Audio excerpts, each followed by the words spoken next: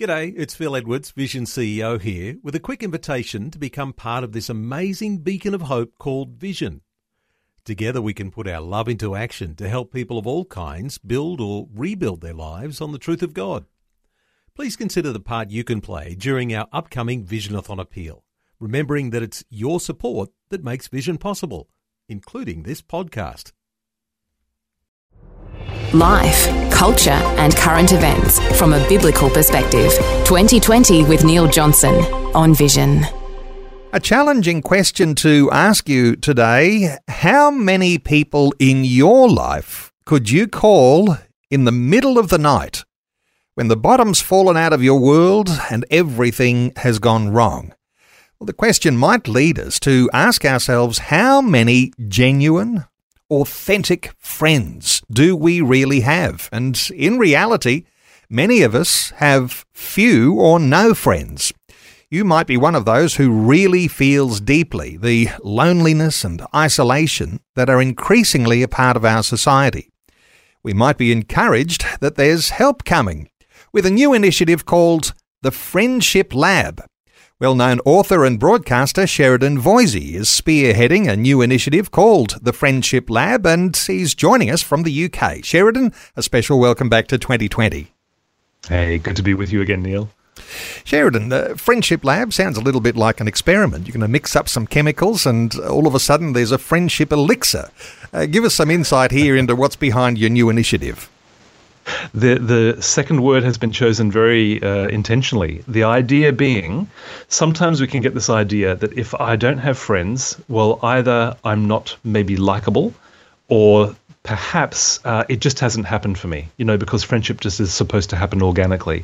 Neither of that is the case. One of the best things that you can do to make and deepen your friendships is actually being intentional and to do some experiments.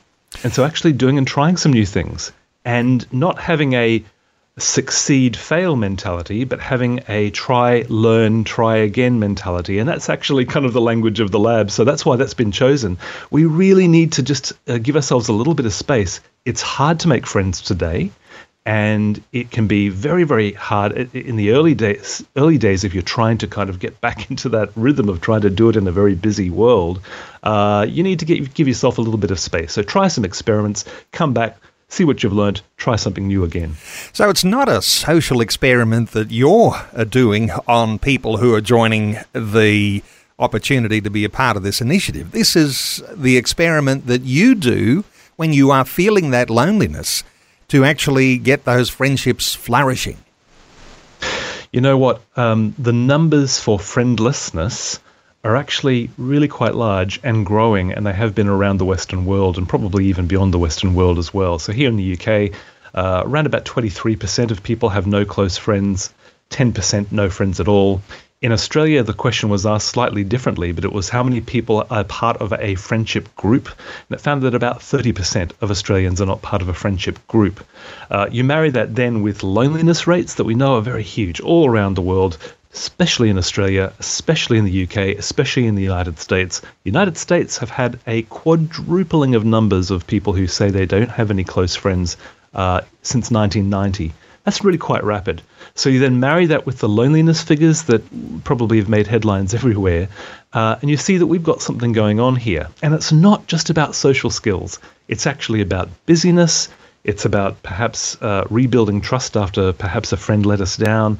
It's about shyness. It's about a whole bunch of things, about mobility. Look, gosh, here I am speaking to you in the United Kingdom. I've lived in 5 major cities in 2 countries.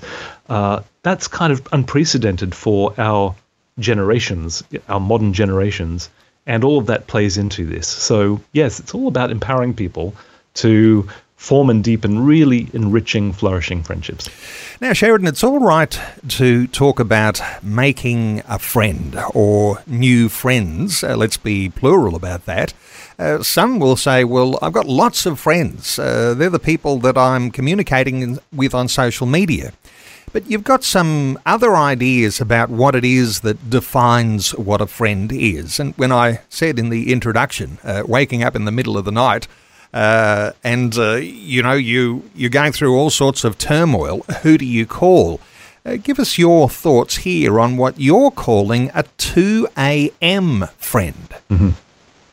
Oh, Neil, this is so important because how we define a friend is actually helps us to understand whether we have them or not. Indeed, the Facebook generation, we've kind of defined friend as just somebody who will accept my friend request. I was sitting in a fostering and adoption seminar sometime around about 2008, I think it was, when Maren, my wife, and I were trying to work out what to do with our childlessness. And you and I have spoken about that on this show before. So that's for another conversation that people can find on the podcast. But as we were sitting there doing this training, this very blunt trainer was saying, look, if you were going to foster or adopt, it's going to be difficult at times. You may have children who don't want to let you hug them because of their trust issues, or perhaps they're punching holes in your walls because of their anger issues or something. Or it might go well, but there might always be some sort of challenge there. And then she gave this question: who can you call at 2 o'clock in the morning when everything has gone wrong? And I remember, Neil, the pen hovering over the paper. Because I just moved to Sydney by that stage. We'd then had 6.5 years in Perth before that, and originally in Brisbane. And I didn't know who to write down in that space. I had friends. I had a couple of close friends in Perth. I had some close friends in Brisbane. I was now in Sydney. Who could I call who could run around and help in that kind of difficult time at 2 a.m.? And it's become a really catalytic question, both for me and also for many other people, because it helps to really define what a friend is. So to give you a definition, which I've worked on, and this is kind of drawing on the work of a guy called William Rawlins, who's a researcher over in the States, and then I've kind of tweaked it a little bit. But try this on for size in terms of a definition. A friend is someone I can talk to, depend on, grow with, and enjoy. Some of us might say that it's very difficult to find that friend. And I'm often encouraging listeners to this program that you'll find friends like that in church. It's not necessarily the case, though. As you say, you've got to be intentional no matter where you are, but you are likely to find good friends in church. Is there a spirituality, is there something from Scripture that we can be encouraged by that helps us to understand the importance of friends and the fact that we can find friends and be walking on the same path together towards the same goals, perhaps on the same mission? There really is. And actually, probably the one major thing that binds two people together is a shared sense of worldview. So if you've got a shared sense of worldview, then that helps you to have something in common, something to connect in, something that you know that you are walking on the same path. Well, what does the Christian faith do? It comes into your life and it says, here is a set of values to live by. Here is a major relationship in which we are both in allegiance to. So it's not just about me living my life, you living your life. No, it's about me helping you live the life that Christ calls you to, and you helping me live the life that Christ calls me to. So straight away, we've got a shared sense of direction. We've got shared resources. We've got the Holy Spirit who comes into our life, who helps me to listen while you're speaking. So maybe I might be able to hear something of what God is wanting to say to you in that situation of difficulty, and vice versa. We've got shared joy.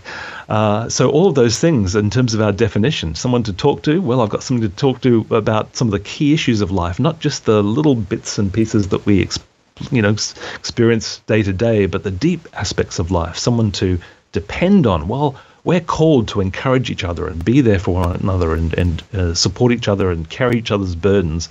Someone to grow with. That's the key thing, is that we grow into the very image and character of God when we are friends with another fellow believer.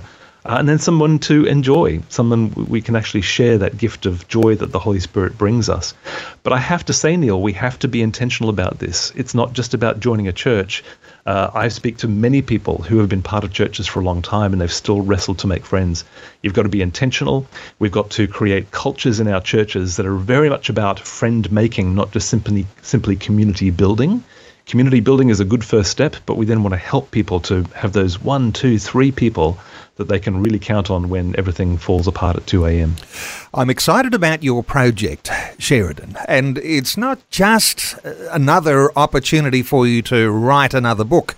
In fact, early on, when you first really got the impression that you were to do something around this issue of friendships, I know that you thought, oh, this will just be another book.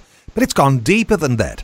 Give us some insight here into just how deep this is going, because this is going to be snowballing into a movement bigger than you can imagine. Oh my goodness.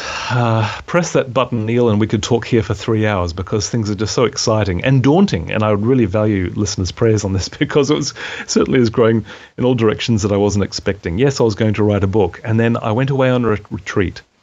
And I remember thinking to myself, okay, I've got an outline for the book like you normally do as an author. You write an outline. I think I'd started to write the first chapter, and just something didn't feel right. And I went away on a retreat, and I really felt the Lord say, look, you're thinking too small. Instead of focusing your attention, your energies on writing a book, what if you were to focus your attention and energies on reducing that friendlessness rate in the UK from 25% down? 10% for people who've got no friends, down. 30% in Australia. How about if we were to focus on bringing that rate down? Well, look, one book read by a few thousand people wouldn't really scratch that itch. And so I asked myself in that prayerful moment, Lord, well, what would? And then, well, it would take media campaigns, and it would take podcasts, it would take courses, it would take arts collaborations, it would take all sorts of things. And so before I knew it, I was leaving that retreat with this sense that I was supposed to start a larger organization, like a charity or a non-profit, and to bring a whole heap of other people along on the journey. And that is taking me into all sorts of fascinating areas and places and all sorts of wonderful partnerships. We've got about 3 different researchers that are lining up to help us with this project, particularly the Friendship Lab course, which will be run individually for you online, but also run in churches, in sporting groups, and all sorts of different places in businesses. And it's becoming very, very exciting indeed. It is very exciting, and it is going to be bigger than perhaps all of us can even imagine. And you want to start this, Sheridan, with a really solid research-based foundation. And you've got a call out right now, even as we speak, for people to participate in a survey so that you can have this sort of research into friendship that really will give some substance to the ways that you'll be able to help people with their friendship intentionality. Give us some thoughts here on what your survey does and why people ought to be taking up an opportunity like this right now. I would really appreciate people to give me their thoughts on this. It's just so important. I've put 3 years now into reading all the secondary information, all the research that's been done over the last 40 years on friendship. I've been reading all the papers, reading all the books. I've been looking very carefully at all the other research that's been done. There's been some mammoth research projects on loneliness, friendlessness, etc. Now it came time to, well, I really need to know if the theory is matching the practice. And so putting this Friendship Lab survey together is basically saying, can you come and tell me your experience in 3 areas? Number 1, you and friendship in general.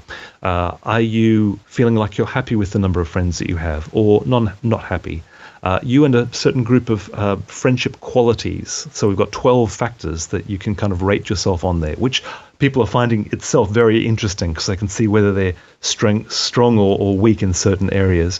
And then the second area is you and forming friends. And the third area is you and maintaining friends. There are different skills required in all of those different areas. So if you can come and do this survey, it would give us a real sense as to how we can really make the scratch meet the itch and make sure this isn't just some theoretical thing based on lots of reading, but really down to what people are needing at this particular moment in time. So friendshiplab.org is where you can find that. friendshiplab.org. Only take you a few minutes. It would be incredibly helpful. I think it will shape this growing movement. Really importantly, I think, for the years to come. It'll put a wonderful foundation of substance into what you're doing in the formation of this Friendship Lab. It's friendshiplab.org, and you're asking people to respond, and when they do, their survey questions, their responses will remain anonymous, so it's something you can take. How long does it take to do, Sheridan? Just a few minutes, or take a little longer? How deep is the survey? Oh, it'd be no more than 10 minutes. I would suggest somewhere between 5 and 7 minutes. So for listeners today wanting to participate in what is going to be a significant movement, and we'll talk about this a number of times throughout the year, But the website to go to participate in that survey and find out more about the Friendship Lab. You might get some hints and tips if you are one of those people who are suffering from areas of loneliness even right now and saying, well, I don't have all the friends that you're talking about that I should have. Well, let's do that. Go to friendshiplab.org. Sheridan Voisey is spearheading this new initiative. Sheridan, we'll get an update before too long, but thanks so much for sharing your heart with us today on 2020. Thank you so much for the support, Neil. Really appreciate it. Thanks for taking time to listen to this audio on demand from Vision Christian Media. To find out more about us, go to vision.org.au.